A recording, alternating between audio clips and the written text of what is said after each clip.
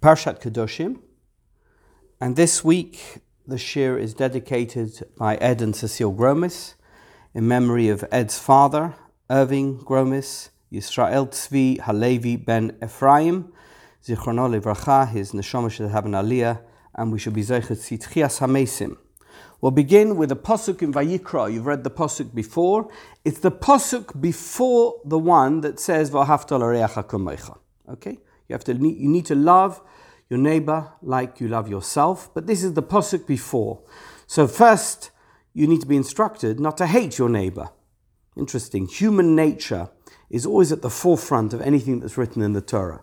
The default position of human beings is they don't like each other, not that they like each other, right? Says the pasuk, it's chapter Yud Tes 19, pasuk Yud Zayin 17 in Leviticus. Lo sisna es achicha bilvavecha. Do not hate your brother in your heart. Hoichiach toichiach es amisecha. Rebuke your fellow.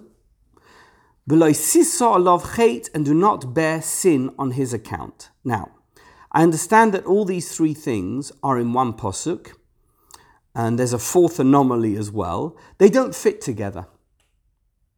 That means don't hate your brother in your heart, or don't hate your kinsman in your heart. Doesn't seem to be related to rebuke. Hatred and rebuke don't necessarily fit alongside each other. Okay? And the third part of the pasuk, v'lo siso alav chet, do not bear sin on his account, also doesn't really make sense. First of all, who are we talking about? It's a little bit ambiguous. It's one of these Torah statements that's ambiguous. Whose sin? Your sin? His sin? It's not very clear. And of course, you don't need to say hoicheach toichiach es amisecha. You could quite easily get away with saying hoicheach es amisecha. Rebuke your fellow. So I'm not going to go into the actual uses of the word achicha and amisecha, etc., because that's another aspect of this, perhaps for another time. But I will be talking today using the Talmud and using commentaries about these three aspects of one verse and how they relate to each other if they do, why they're put together in one verse. Again, three things. Don't hate your brother in your heart, rebuke your fellow, and don't bear sin on his account. Those are the three things in the pasuk. Let's try and see how we can relate these things to each other. The first thing we're going to look at is, and this is the primary source regarding this pasuk, is a Gemara in Erechin, and it's 16b. So we're going to begin with a Baraita. We're going to begin with a source that is brought by the Gemara. It's an alternative source. It's not a Mishnah, but it says as follows: Ton Rabbanon, the sages taught in a Baraita. It says in the pasuk, Lo sisna es achicha bilvavecha. You shall not hate your brother in your heart. So the question is, why does the verse specify in your heart? You could just say, Lo sisna es achicha. Don't hate your brother. What does bilvavecha add to this instruction, to this directive? Says the Gemara, quoting a Brisa, one might have thought that this directive means don't beat him, don't slap him, don't destroy him. So how is hatred manifested? By physical violence. If you hate someone, you're physically violent towards them. And the Torah generally, in general terms, if you look at any mitzvah in the Torah, it's always about something that you should do or you shouldn't do. It's very rarely about things which are going on in your mind, or as the pasuk would refer to it, bilvavecha doesn't actually mean in your heart. Your heart is beating and it's providing oxygen to your body via the blood it pumps. When we use the word bilvavecha in the Torah, what we're talking about is emotionally, in your mind. Don't allow yourself to be drawn into hatred. Okay. By the way, we have another instruction with the word levavcha, right? V'ahavta es Hashem Elokecha b'chol levavcha. You must love God with all your heart.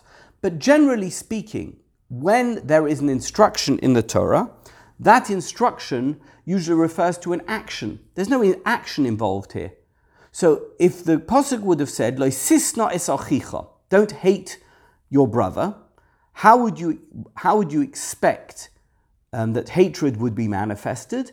By some type of physical manifestation, right? So, I mean, the way the Gemara expresses it, you're going to beat them, you're going to hit them, you're going to cause them harm. Somehow you're going to cause them harm as a result of your hatred. The word bilvavecha connotes something completely different. It means you're not allowed to hate them even in your mind. Look what the Gemara says. One might have thought this directive means don't beat him, don't slap him, or don't destroy him. And that's why it says, bilvavecha. The verse means hatred in the heart. Sinna shebelev hakosuv medaber. That means the instruction in the Torah not to hate is not a hatred which has some type of physical manifestation. It's a hatred in the mind. You're actually not allowed to have hateful thoughts towards another person. Asks the Gemara the following question. Minayin leroye b'chavera dovar meguna shechayev lohichichoy. Goes on to the next part of the Pasuk. How do we know, where is the source for the information that if someone sees someone else doing something unseemly, that he is obligated to rebuke him? How do we know that? So it answers the Gemara because it says, Hoicheach toichiach es amisecha.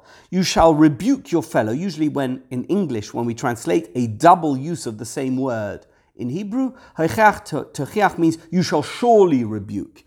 It's not quite right, but it's the best English way of expressing it. In other words, it enforces this concept. Asks the Gemara, and if one rebuked him for his action, but he did not accept the rebuke, from where do we know he must rebuke him again? How do we know that you need to double up on rebuke? By the way, rebuke, as we're going to see, doesn't mean telling them off. What it means is that you identify the thing that they've done wrong, so that they can know they've done something wrong in order to improve their actions, to change from their ways, okay? So rebuke is not walking up to somebody and telling them, you are a nothing, you're a nobody because you did this action. What it means is that if you see someone doing something wrong, by the way, if in general life terms, if you would see somebody doing something wrong in terms of the way they conduct themselves, okay, They put the fork in the wrong hand. Maybe if you saw a kid putting the fork or doesn't know how to use a knife and fork, you direct them how to use it. That's what the Gemara means, or the Pasuk means by the word hoicheach. Hoicheach tochiach doesn't mean that you're telling them off. It simply means you're identifying the thing that's been done wrong in order so that they should do it right. So how do we know that if he was rebuked once and he didn't listen, that you have to tell him the same thing again? Answers the Gemara, because it says hoicheach toichiach. Because it uses this double language, this double phrase, because it repeats it, that means that you must repeat it. And, says the Gemara, I might have thought that one needs to continue rebuking even in the face of the person one is rebuking, even if the face of the person one is rebuking changes. That means, what happens if when you tell someone that they've done something wrong, it is embarrassing for them? People get embarrassed. Like if you tell somebody, I don't know, you meet a guy and you say to the guy, your flies are open. Okay? It happens, right? It depends how you tell them. If you whisper it in their ear, they might be embarrassed. If you say it loud in front of everybody and everybody laughs, that's going to be embarrassing, right? So there's a way of telling somebody something. Nobody wants to walk around with their flies open. Nobody wants to walk around with a piece of toilet paper sticking out of their pants, right? So you want to tell them, but you don't want to tell them in such a way that's going to embarrass them. Similarly, if somebody's doing an Aveira, okay, somebody's doing something wrong, they're not keeping Shabbos properly, and they don't know, maybe they do know, you don't know if they know. And you want to tell them, you're not really allowed to do that on Shabbos. That's not the way you're meant to behave on Shabbos, because if you do that, you're desecrating Shabbos law, right? To what extent do you need to inform them of their misdeed, whatever that misdeed may be? Answers the Gemara that Hoicheach Techiach only applies. I'm going to look at the language, if we look at the Hebrew here, that Yochel afilu mishtanim ponov.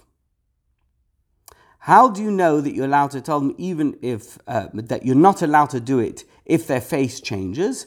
Talmud loyma v'loy sisa olav chet. So now we get at least the Talmud's understanding of this pasuk. Do not bear sin because of them, because of the person you're rebuking. In other words, the one who gives rebuke shouldn't commit a sin by embarrassing the person he's rebuking. What is the point of offering somebody advice about something that they're doing, and at the same time, you're embarrassing them? You're malbin ponov. You cause somebody to blush, you cause somebody to go white, you cause somebody's face to fall. If you embarrass them publicly, then, the Hebrew expression is yotza schara behefseda. Any gain that might be had is lost because you've now got an avera. Says the Torah, what is the extent of hoicheach techiach? Loi sisa olav chet. That means don't allow yourself to sin in order to tell that person how they should be doing something properly. So if by telling them you're going to embarrass them, that's a sin for you and you shouldn't be telling them. So that's your limitation, says the Gemara. Now we're going to look at various opinions regarding the extent or the dynamics of rebuke as I have described it. Tanya, another Braisa. Omar Rabbi Tarfon. Rabbi Tarfon says, I would be surprised if there is anyone in this generation who can receive rebuke. So why would he say that? He continues as follows. I'm going to read the Hebrew, Aramaic. Im Omar loy, tul kisei mi bein shinecha.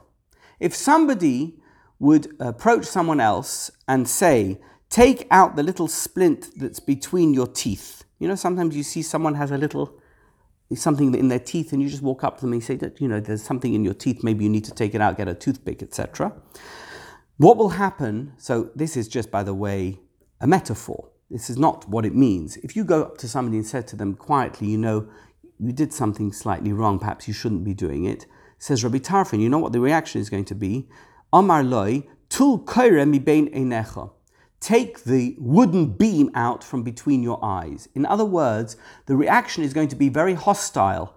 Instead of him saying, thank you for telling me, the person is going to say, what are you telling me about that little thing I did wrong? You've done 100 things much worse than me.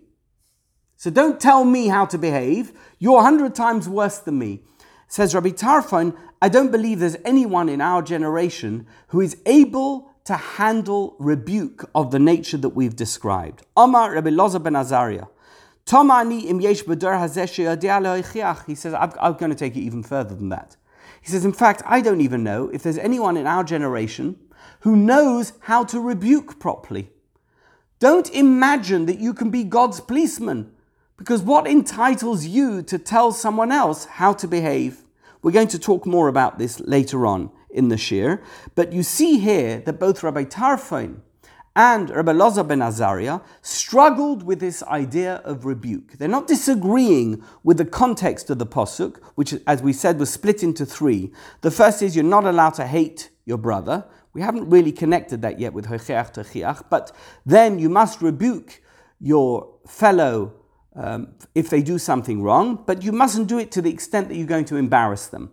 So Rabbi Tarfon says, I'm not even sure you'll ever be able to tell someone what to do because you're always going to cause a hostile reaction. So the loisisa olav chet is always going to come into play. Says Rabbi Loza ben Azariah, what you're talking about, there's no one who can even be a hecheach techiach. So the pasuk may exist in the Torah, but the extent to which it could ever be executed is limited, at least in the words of the Tanoim. Now we get the other side of the coin. V'amar Rabbi Yochanan ben Nuri. Rabbi Yochanan ben Nuri was a fellow student of Rabbi Akiva. And he says, Meid ani olai shamayim v'oretz. I call on the heaven and earth as my witnesses that Rabbi Akiva was punished many times because of me, as I would go and complain about him to Rabbi Shimon ben Gamliel. I would go to the Rebbe and I'd say to Rabbi Shimon Gamliel, I don't think Rabbi Akiva is behaving correctly. And Rabbi Shimon Gamliel obviously would go to Rabbi Akiva and he would say to him, I don't think you're behaving correctly. I've heard you've done this and this and this and whatever it is. So Rabbi Yochanan ben Nuri is basically presenting us with a practical example of rebuke. He arranged for Rabbi Akiva to be rebuked and possibly even punished. The word used in the Gemara is loka. I don't think it's literal, but he suffered as a result of the rebuke that he received from Rabban Shimon ben Gamliel. But he continues, and this is what's so incredible. But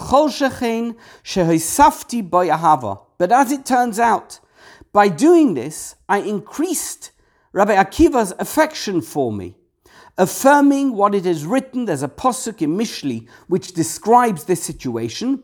Al toichach leitz pen yis no'echa. Do not rebuke a scorner, a joker, lest he ends up hating you. Hoichach lechocham veyehavecha. Rebuke a wise man and he will love you. In other words, a wise man wants to improve himself and loves those who assist him in that task. So you're here presented with the other side of the equation. Don't rebuke someone if you're going to embarrass them.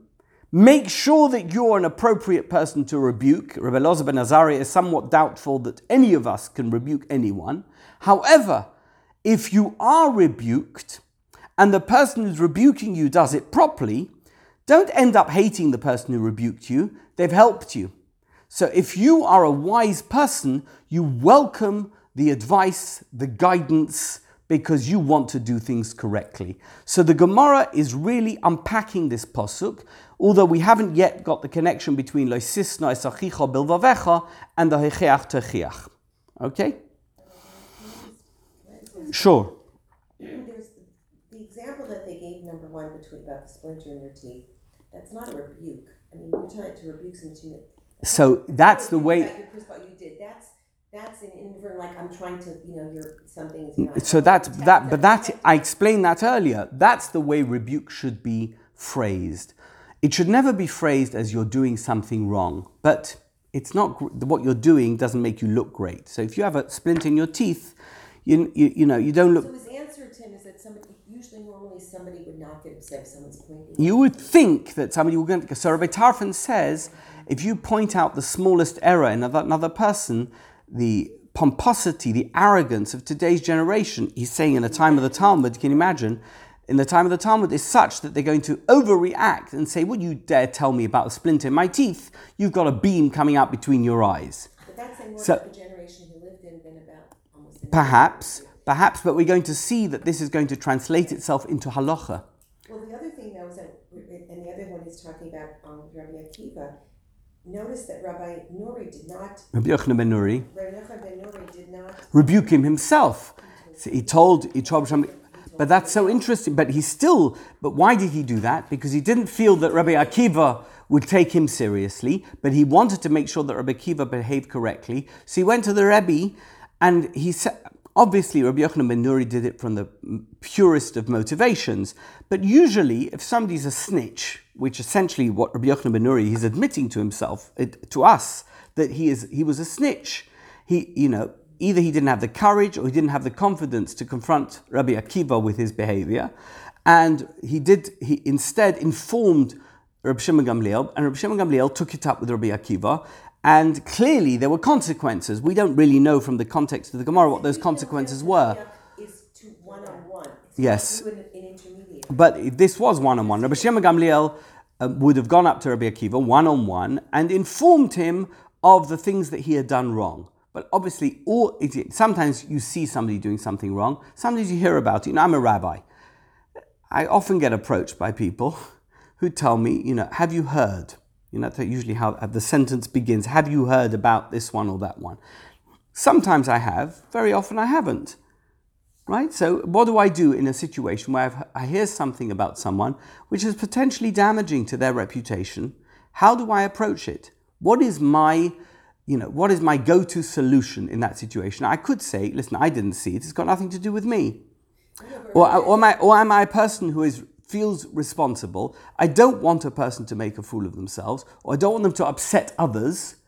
I can go up to that person and say, listen, I didn't see you do it, but I heard such and such and such, and it needs a solution, right? So that's really what Rabbi Yochanan ben Nuri is telling us. But here he's using it in his name. He goes, and he loved me more. So would you go to someone and say, by the way, this person told me about you. You would say it quietly. You would say, you know what, I heard you're doing this, but you wouldn't tell him he told me. I mean, it's almost like a Lashon Hara thing. Like, But I don't know how the information. I understand your question. How did Rabbi Akiva know it was him? First of all, why is this the example used from Tefech? I'm not even saying this is not bad or good, but it's interesting that this is the example. This doesn't seem an example. I think it's not an example of Echiach Techiach. It's an example of how an intelligent, self-conscious, self-confident person reacts in the face of rebuke. It doesn't really matter. It's not. So criticism already is a strong word. It's not criticism. It's not even rebuke, as I said earlier. It's simply redirection. Do you know what I'm saying? It's not rebuke. We all need it. We all need to know if we're doing the right thing. And you're going to see later on, the last piece, if we get to it, is about, an angry person or somebody who is so insecure that actually telling them something is going to cause them, such anguish that people just end up not telling them. You tiptoe around certain people because of their potential reaction, but actually all that happens as a result of that is that they descend even further into their stupidity and their bad character because nobody ever tells them. Many years ago I had this discussion with somebody. He was very upset because he felt he wasn't being appreciated for something that he felt he had done. I don't think he had, but whatever. He felt that he had done something and nobody had said thank you. So I said to him, it's interesting. You insist on people saying thank you, and people do because you insist on it. But then you never know if anybody is ever thankful. Because you insist on being thanked, when somebody says thank you to you, you don't actually know if they're saying thank you to you because they're grateful, or they're saying thank you to you because you've insisted that they say thank you. Wouldn't it be better if you could just erase that demand? Don't demand a thank you. Then if somebody says thank you, you will know that they are thankful. The same approach applies here. If somebody is so negative towards anybody who ever criticizes them or ever says anything that could be even interpreted as criticism, then they're never actually going to be able to improve themselves, because improvement in society, we don't live alone. By the way, the whole parsha, it's so interesting. I said it at the Shiva this week. What's the parsha this week called? Kedoshim. What is the concept of Kodesh? Separate, right? Separate. In order to be sanctified, you have to be separate. It's one of the very rare instances in the Torah where it says, Vaydaber Hashem al Moshe Lemar, God said to Moses, tell the Jewish nation, Daber el kol adas b'nei Yisrael, kedoshim to you. Don't just speak to them, speak to the entire congregation. What is the implication? You're not holy if you're apart, if you're separate. So it's counterintuitive. Your holiness as a holy person can only be if you are a part of the community. The moment you separate yourself from other people, from society, you're not holy. So in ancient culture, it was the opposite. How did you express holiness and sanctity and spirituality? If you became an ascetic, you lived at the top of a mountain and you never spoke to anybody, a vow of silence. Even today in the Catholic Church, you're not allowed to get married, you have to live in a monastery, you have to lead your own life. It's a life of personal spirituality. In Judaism, it's the exact opposite. We don't have this concept. The concept of Kedusha is by being among Kol Adas B'nai Yisrael. In fact, we have a prayer called Kedusha. It's called holiness.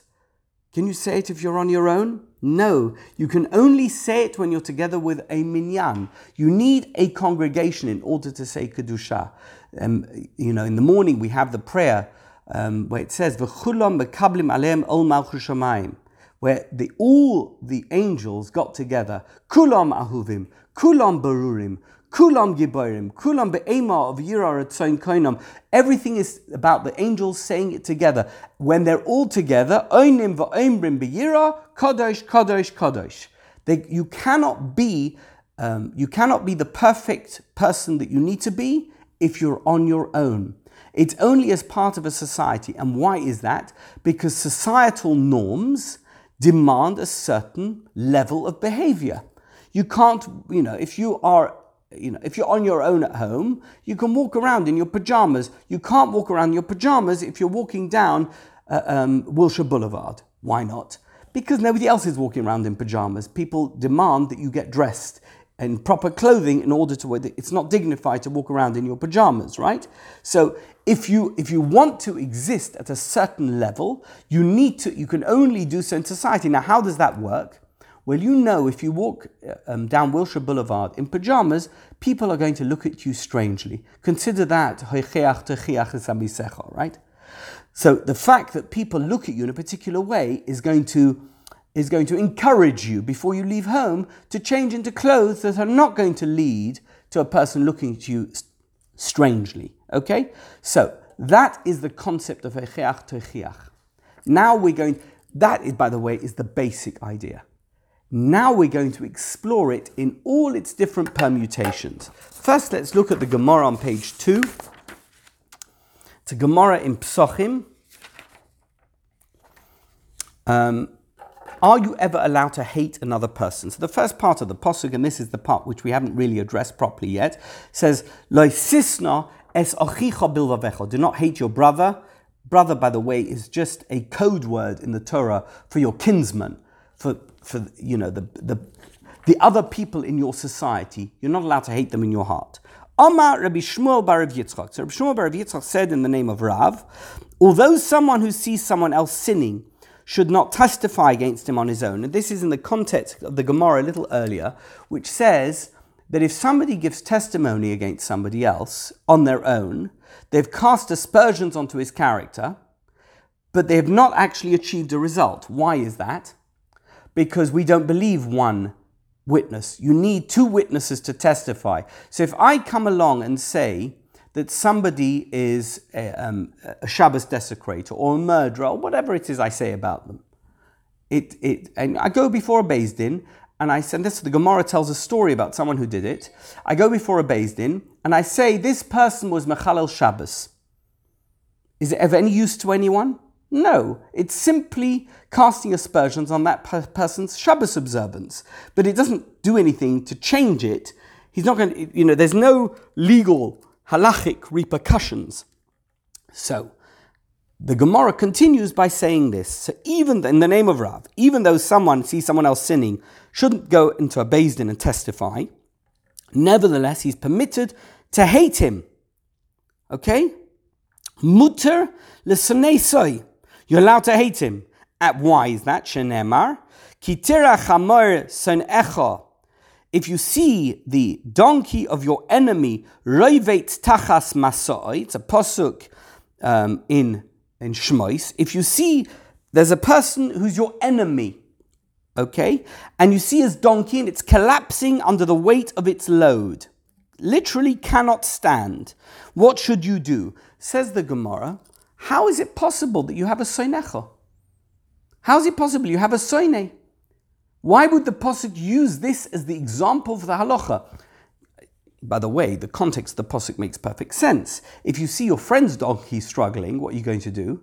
You're immediately going to help your friend by helping the donkey or taking some of the load off so that the donkey can regain its balance. But if you see someone you hate, or someone who hates you, soin echa. It could be translated either way. But either way, we need to understand how the Torah would even mention a hater in a Jew. Right? How could we even have that? So, says the Gemara, what is the meaning of someone who hates you? My soine, says the Gemara, perhaps it refers to a non-Jew. Because we know that in the ancient times, the non-Jews, the pagans, hated the Jews who were monotheists, and there was tremendous enmity between the two. So perhaps this Pasuk isn't talking about a Jewish-owned donkey, maybe it's talking about a Gentile-owned donkey. And if you see a Gentile-owned donkey which is struggling under its weight, perhaps you need to help that donkey. Okay, that's the suggestion of the Gemara. Says the Gemara, that doesn't make sense, because wasn't it taught in a Baraisa that the word soine is always, soine is a Yisrael, and it's not a soine who's a goy. So the word soine in the Torah, this is what the Brisa says, doesn't mean a Gentile, it means a Jew. So now we're back to square one, that the word soine in the Pasuk means a Jew. How is that possible? Because we've seen it seems a contradiction to the Pasuk in our Parsha, which it says, Loisisna esochicha bilvavecha. Answers the Gemara, Elo pshita soine Yisrael. Absolutely, it's obviously talking about a Jew. How is that possible? Surely one's not permitted to hate a fellow Jew. Isn't it written, and it quotes the Pasuk in our Parsha, Loisisna esochicha bilvavecha. Elo, says the Gemara, however, perhaps you will say that this verse refers to a situation where there are witnesses that he sinned, that there are witnesses that a person sinned, and you're permitted to hate a sinner, even if they're Jewish. However, says the Gemara, in that case, everyone else could also hate him. So it wouldn't be Soin Echa, it would be a sinner. The word Soin Echa implies a personal enmity between the two people, the owner of the donkey and the person who sees the donkey struggling. So it can't mean somebody who everybody knows is a sinner. Therefore, what is different about this situation? It is talking about if he personally saw the person doing something immoral, you are permitted to hate that person. So the Gemara in Psochim is saying that even though you're not allowed to hate Loisisna es achicha, now we begin to understand what the word achicha means. Why it uses this? It doesn't say Loisisna es amisecha, it doesn't say Loisisna es ish Yisrael, it says Loisisna es achicha. If somebody is your brother in terms of the way he conducts or she conducts their life, then you're not permitted to hate them. But however, if somebody is a sinner, you are permitted to hate them. So it's not actually a contradiction. The Gemara is not a contradiction. The Gemara in Erechin is not a contradiction to the Gemara in Psochim. However, we still have the opinion of Rabbi Tarfon and Rabbi Elazar ben Azariah. What did they say? So they said, you're not allowed to chastise, you're not allowed to rebuke someone. We don't have anyone in our generation who can rebuke or who can accept rebuke. Now we must connect these two. The hatred and the rebuke has to be connected. How do we connect these two? They are in the same pasuk.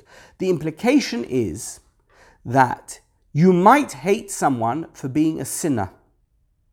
How can you avoid hating someone for being a sinner? If you tell them that they're sinning. You don't want to end up having to be a soine of that person. Therefore,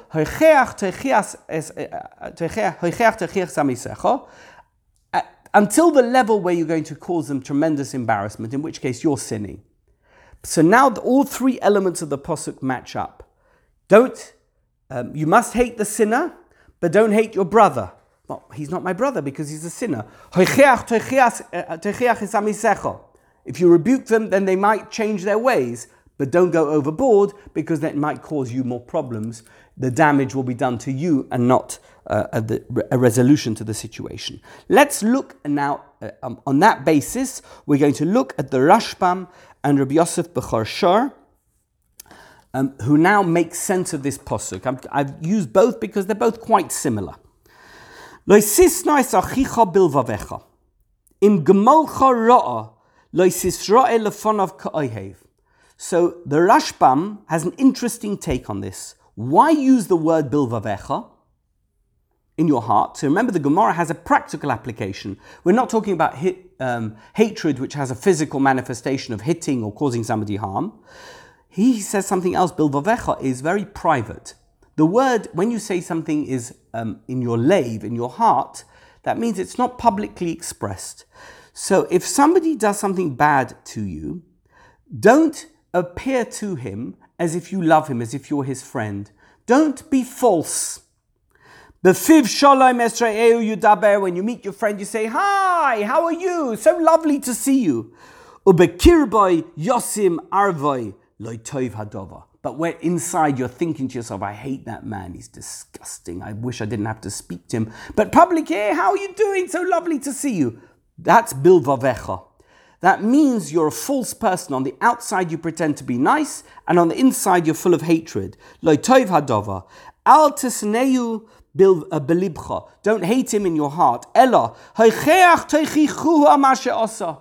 You know what? If somebody did you harm, arrange to meet them, go out with them for a cup of coffee or for lunch and say to them, you know what? I'm a little upset in the way you've been treating me. So he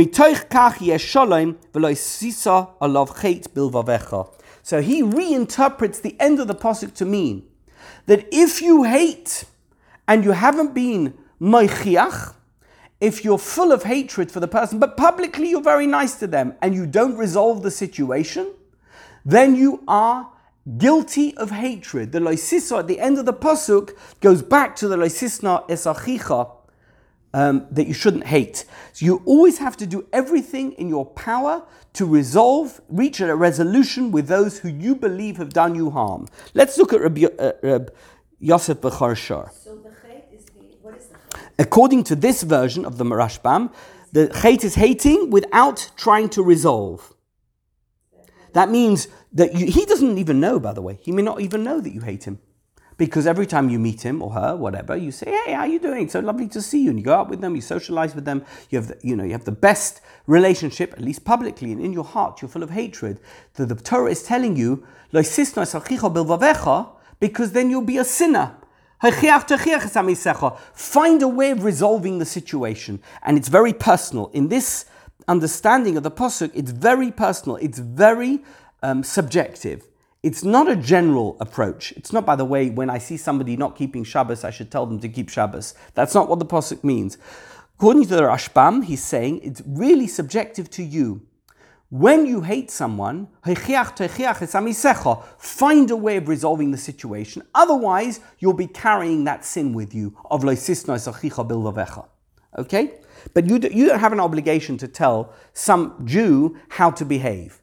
And fits in very nicely with the Gemara in Erechin, where we don't know how to give rebuke and we don't know how to take rebuke. This is very personal. This is simply, resolving a personal dispute or situation that may exist in your life. Continues Rabbi Yosef Bechor Shor. Slightly different. It's not maybe personal, but something which you find bothersome. So it's not against you. I don't know what it is. You saw someone, picking their nose in public. I'm being ridiculous. Somebody doing something which really disturbs you, the way they behave. It's ruining the dignity of the situation that you find yourself in. And the one I get very often in shul is somebody comes up to me and says, I saw that fellow talking in shul.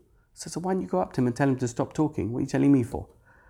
If it really bothers you, go to the person and tell them to stop talking. So that's really what Rabbi Yosef Bechor Shor is talking about. He hasn't done anything to him personally, right? He's not, it disturbs his davening or disturbs the dignity of the shul, the decorum of the shul. But it's not personal against him. That's what I mean. So it's slightly different than what the Rashbam is saying.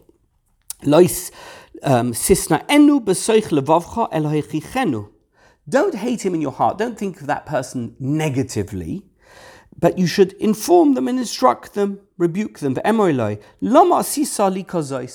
Why have you done this to me? Okay, so why have you behaved this way towards me? Whatever it is. That sounds personal. Perhaps he didn't feel that he'd done anything wrong, or he doesn't understand it the way you understand. Did you know perspective is huge? Context is huge. People always make mistakes when it comes to context and perspective. That's really where most social disputes have their root, is that what one person thinks is perfectly okay, the other person thinks is very, very offensive. I often say this, I've said it in many other contexts, is that most of the evil that's perpetrated in the world is perpetrated by good people. That means, how often do you meet a person who tells you, I think I'm really bad? By the way, if anybody ever tells you that, they need to go through therapy. Most people think of themselves as good. In other words, they don't conduct themselves in such a way that they want to be offensive towards other people. If they do, they're not quite right. So perhaps the person who's doing something wrong feels, or the person who feels wronged feels that that person has done them harm, and the other person thinks would never know, right? And when they find out, they would think, oh my gosh, why didn't you tell me? If you would have told me, of course I wouldn't have done that thing. Oinena, so maybe it was a mistake and you thought it was done on purpose. Oishum tam yesh bedova shiyom lecha. Or there's maybe no reason, right? It's not, you're thinking of it in terms of something bad. And actually there was no context whatsoever. It's simply random. And it's only through toichiach that you're going to know that they've done something with a different background than the way that you thought of it. So the idea here is that this posuk all hangs together. Either don't hate and therefore, don't hate a person for something they did to you, or don't hate someone for something they did generally, or maybe it's personal to you and the context is not clear. But either way, it's only through a personal intervention that you're going to resolve the situation. So the hoichiach toichiach in both of those contexts has nothing necessarily to do with a general thing that's happened which is wrong. It's not people who are shouting Shabbos in Yerushalayim at every car that drives past, which, as you're going to see, doesn't seem to make any sense according to the halacha. So if you are in Jerusalem and you see a car driving, you have no obligation to shout Hecheach Techiach, and perhaps it's even forbidden. You shouldn't tell that person that they're driving on Shabbos and that it's wrong. You're not the right person to do it. Hopefully we can work on society at large to reduce the number of people who drive on Shabbat, but that's not your personal obligation or your duty. And if you're getting angry about it, you've got the wrong end of the stick. Let's look at the Ralbag. So the Ralbag, Gersonides, is a very original thinker. We don't often use him in the Shir. He looks at it completely differently. So he wants to understand why it is that anyone would need to rebuke someone else. What is the context of me? I was born. I've got certain duties and obligations. As a Jew, I have to keep 613 mitzvahs, whatever Chazal tell me I have to observe. I have to, I've got the 13 items of faith which are enumerated by the Rambam. Whatever it is, the context of my life, I have to do. What gives me the right or the duty? What makes me think that I have the duty to ever tell someone else how they should behave? It's not my business. That's their relationship with God. It's parallel to my relationship. It's got nothing to do with me if they're doing something wrong. So, and we're not talking about in terms of a teacher and his student or a parent and their child. There you have duty of care. But my duty of care doesn't extend to every other person who I see in the world. My duty of care extends to myself and perhaps my immediate family somewhat. Says the Ralbag, even if he did them no harm. It's not personal at all. He hates that person in his heart. Over al zois ha'azhara. He never did the other person harm. You're not allowed to hate gratuitously. You're not allowed to feel hatred in your heart. And I'll explain to you what the purpose is, what underpins this. Do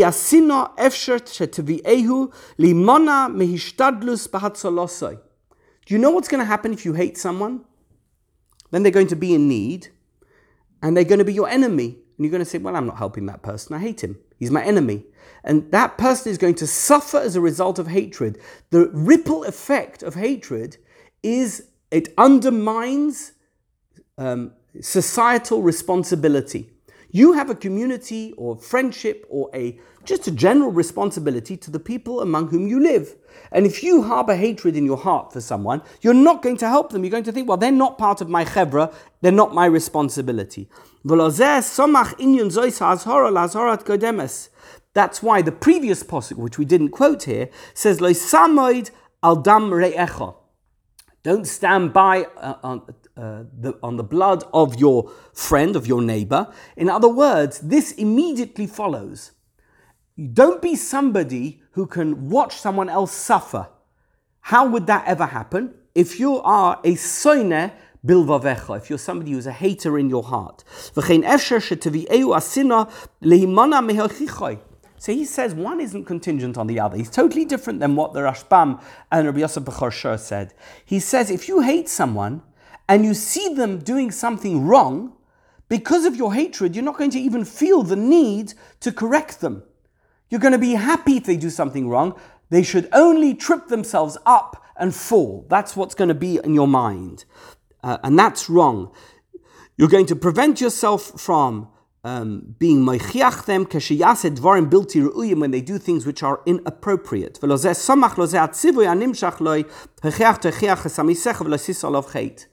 And that's why the latter part of the pasuk is attached to Loisisna es achicha bilvavecha. Right, Saloima. What does it mean to say? So it's not just against you. Does something against you or God, make sure to tell them,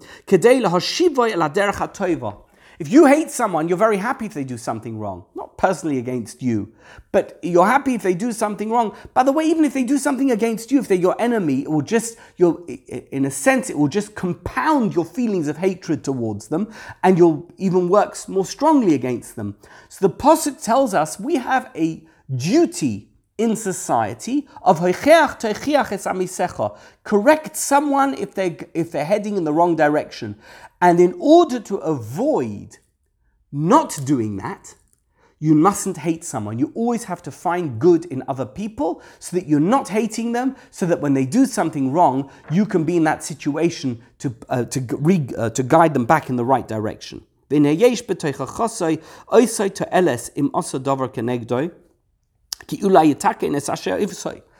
when it comes to something personal between the two of you, and you don't hate them, and you are moichiach them, you do rebuke them somehow, or you tell them that they've done something wrong, perhaps that's going to be corrected.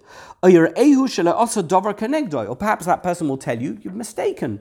I didn't mean that against you, and I'm sorry if you felt that way, but somehow you will resolve the situation. But if somebody's your enemy, you'll automatically assume the worst, and you're never going to work towards correcting it. Or if you do something, if that person does something against God, if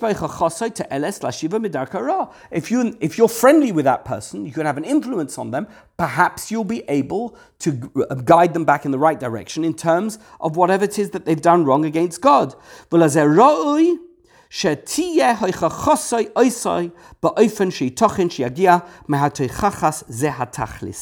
And that it has to be that as a result of your rebuke, something positive is going to happen, that the resolution is going to occur.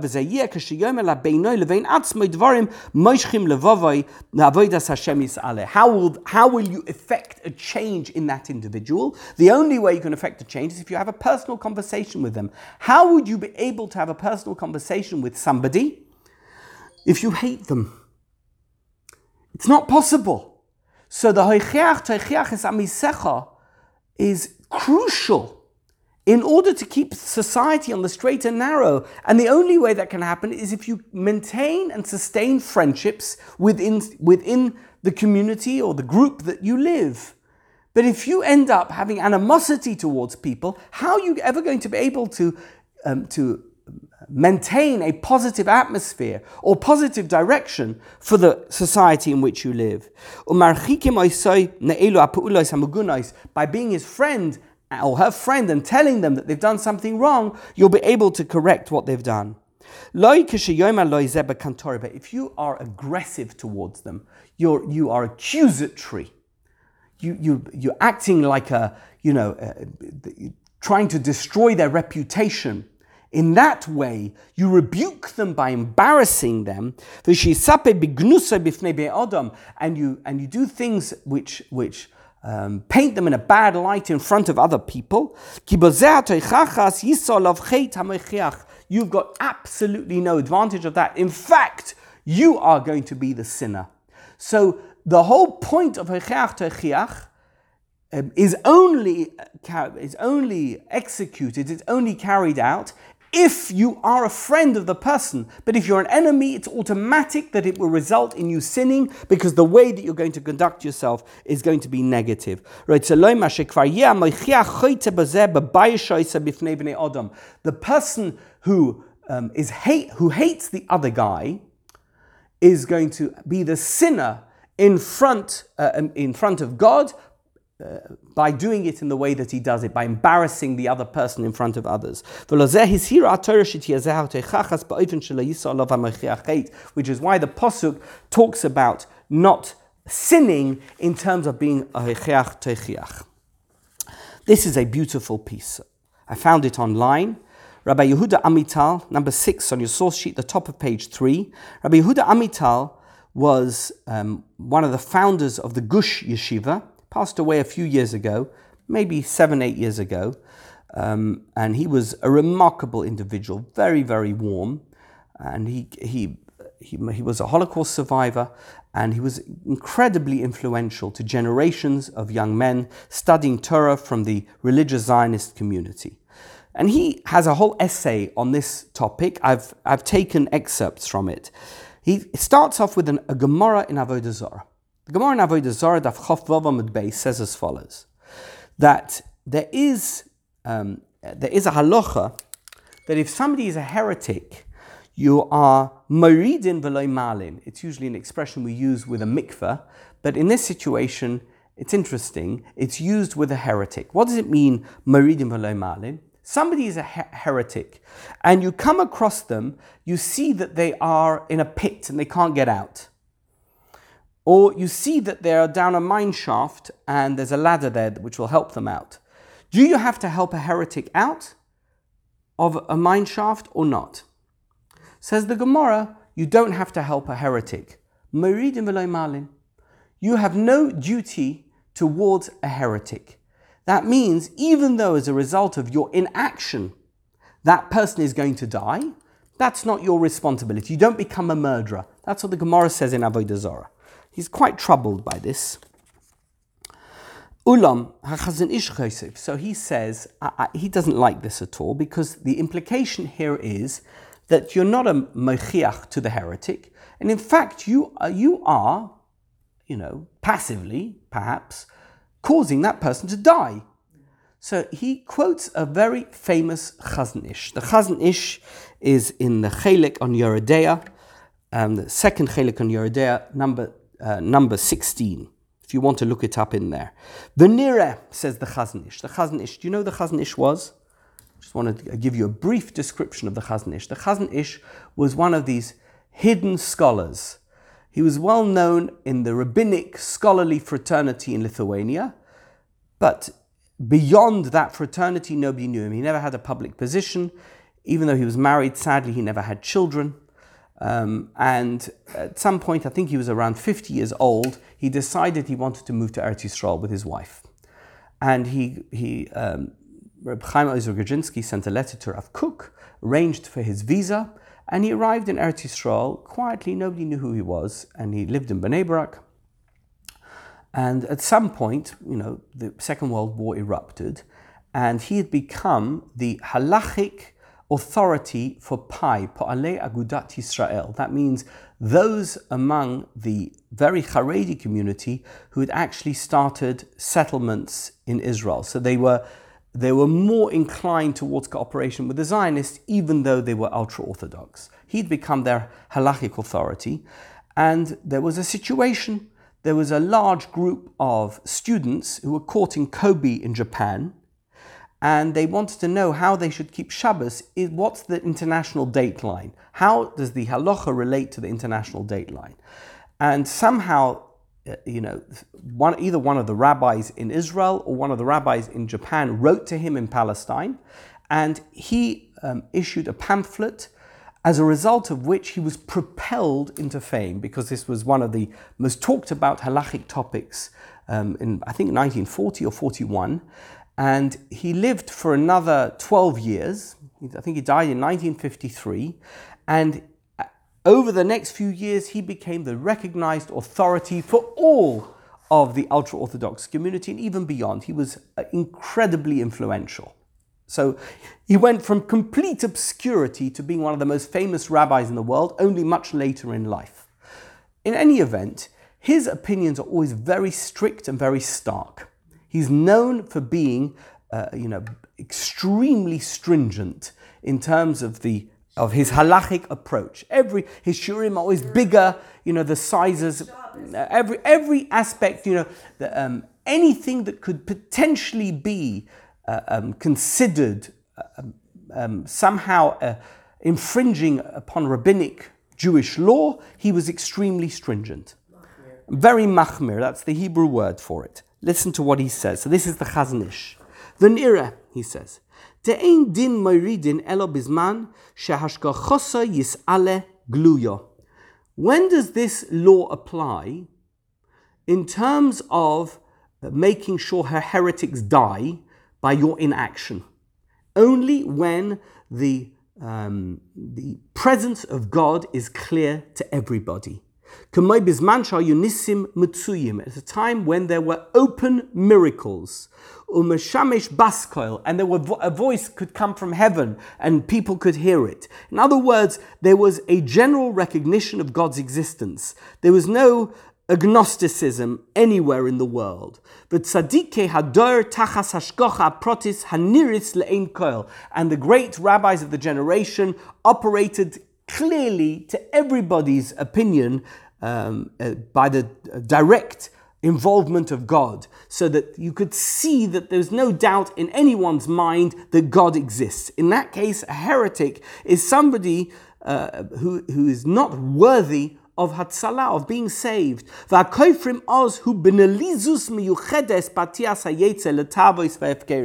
It's incredibly, it's such an affront to God in that situation for heretics to exist. How can they behave in such a wanton fashion if the existence of God is so clear that everybody can see it? In that situation, ridding the world of evil sinners and heretics, that's the norm. In that situation, you have no obligation to save a heretic.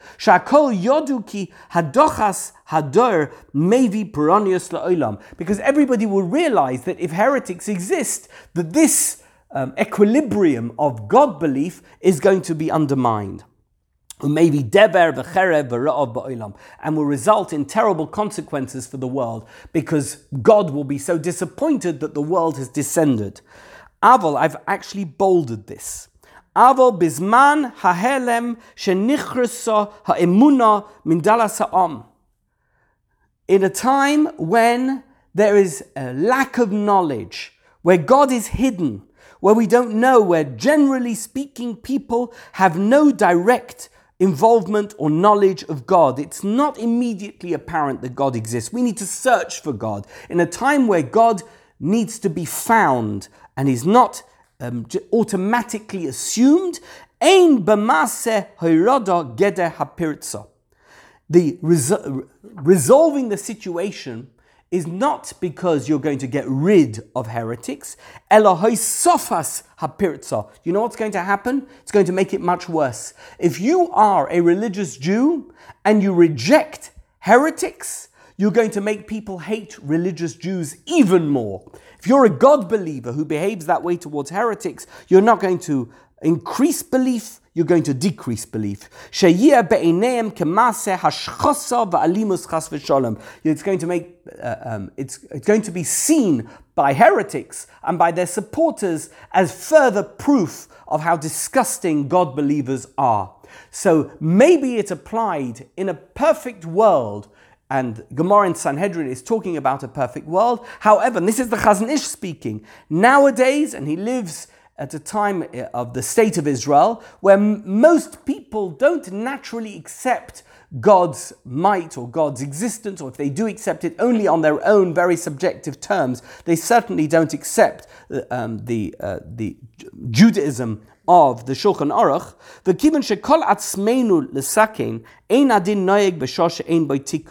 The whole purpose of our existence is to improve the world. The purpose of our existence is not to destroy the world.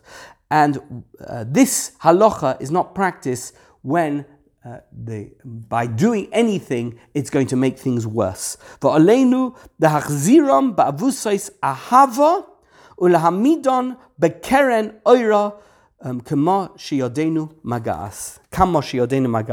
Our duty, our obligation with heretics, with people who deny God, is to demonstrate love towards them in every possible aspect of our relationship and our interactions with them, because it's only through that we can increase God belief.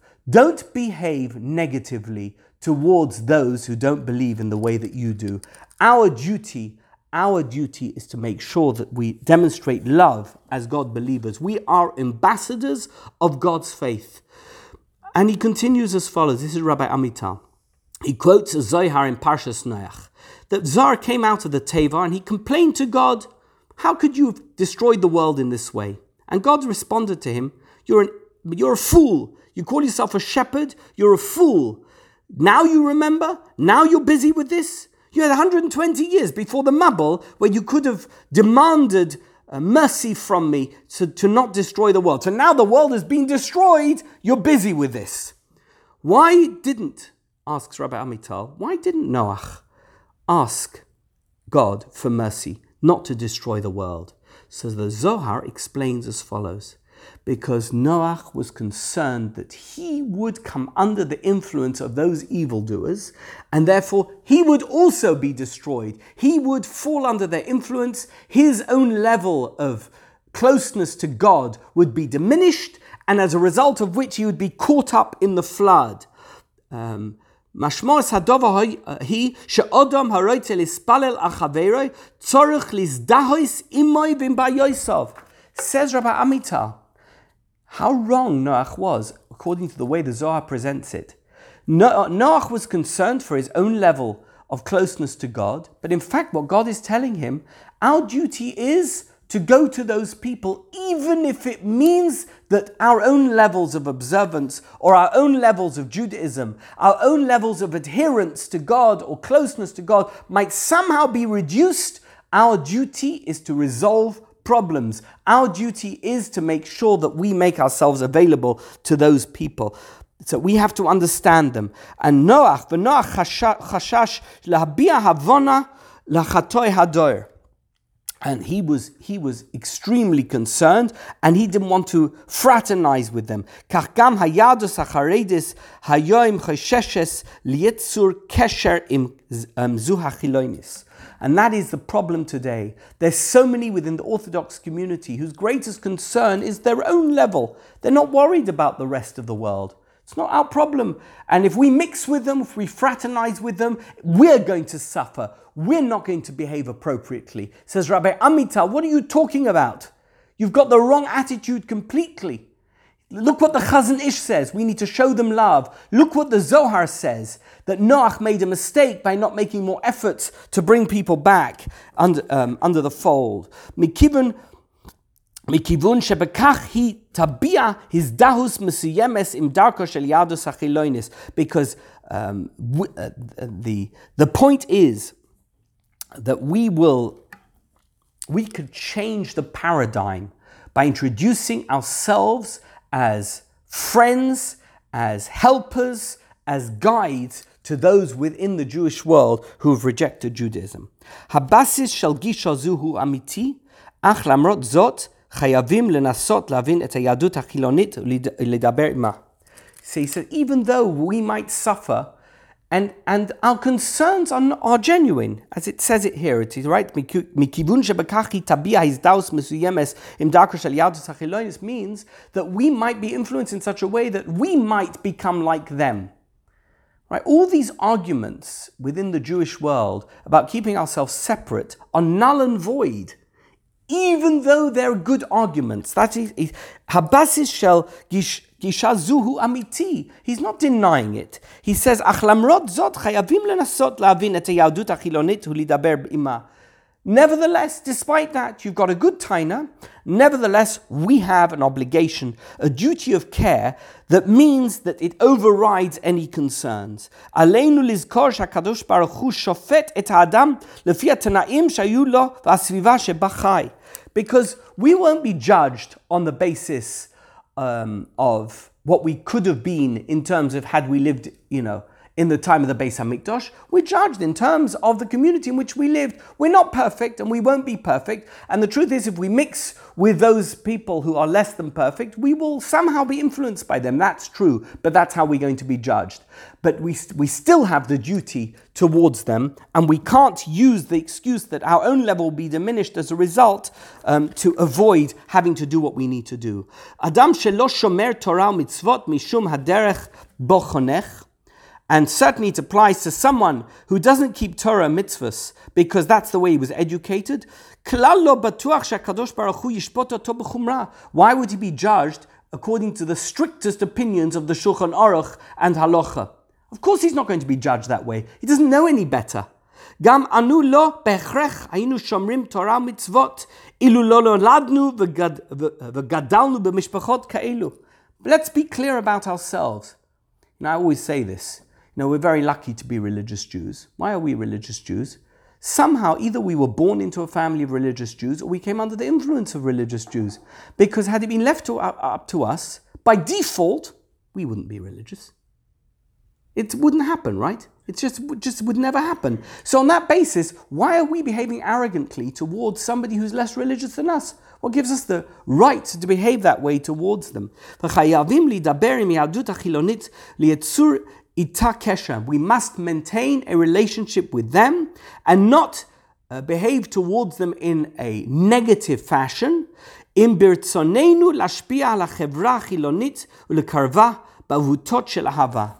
in the words, he's paraphrasing the Chazon Ish, our duty is not to maintain a little ghetto and make sure that nothing interferes with it. Our duty is to reach out to those who have less observance than us.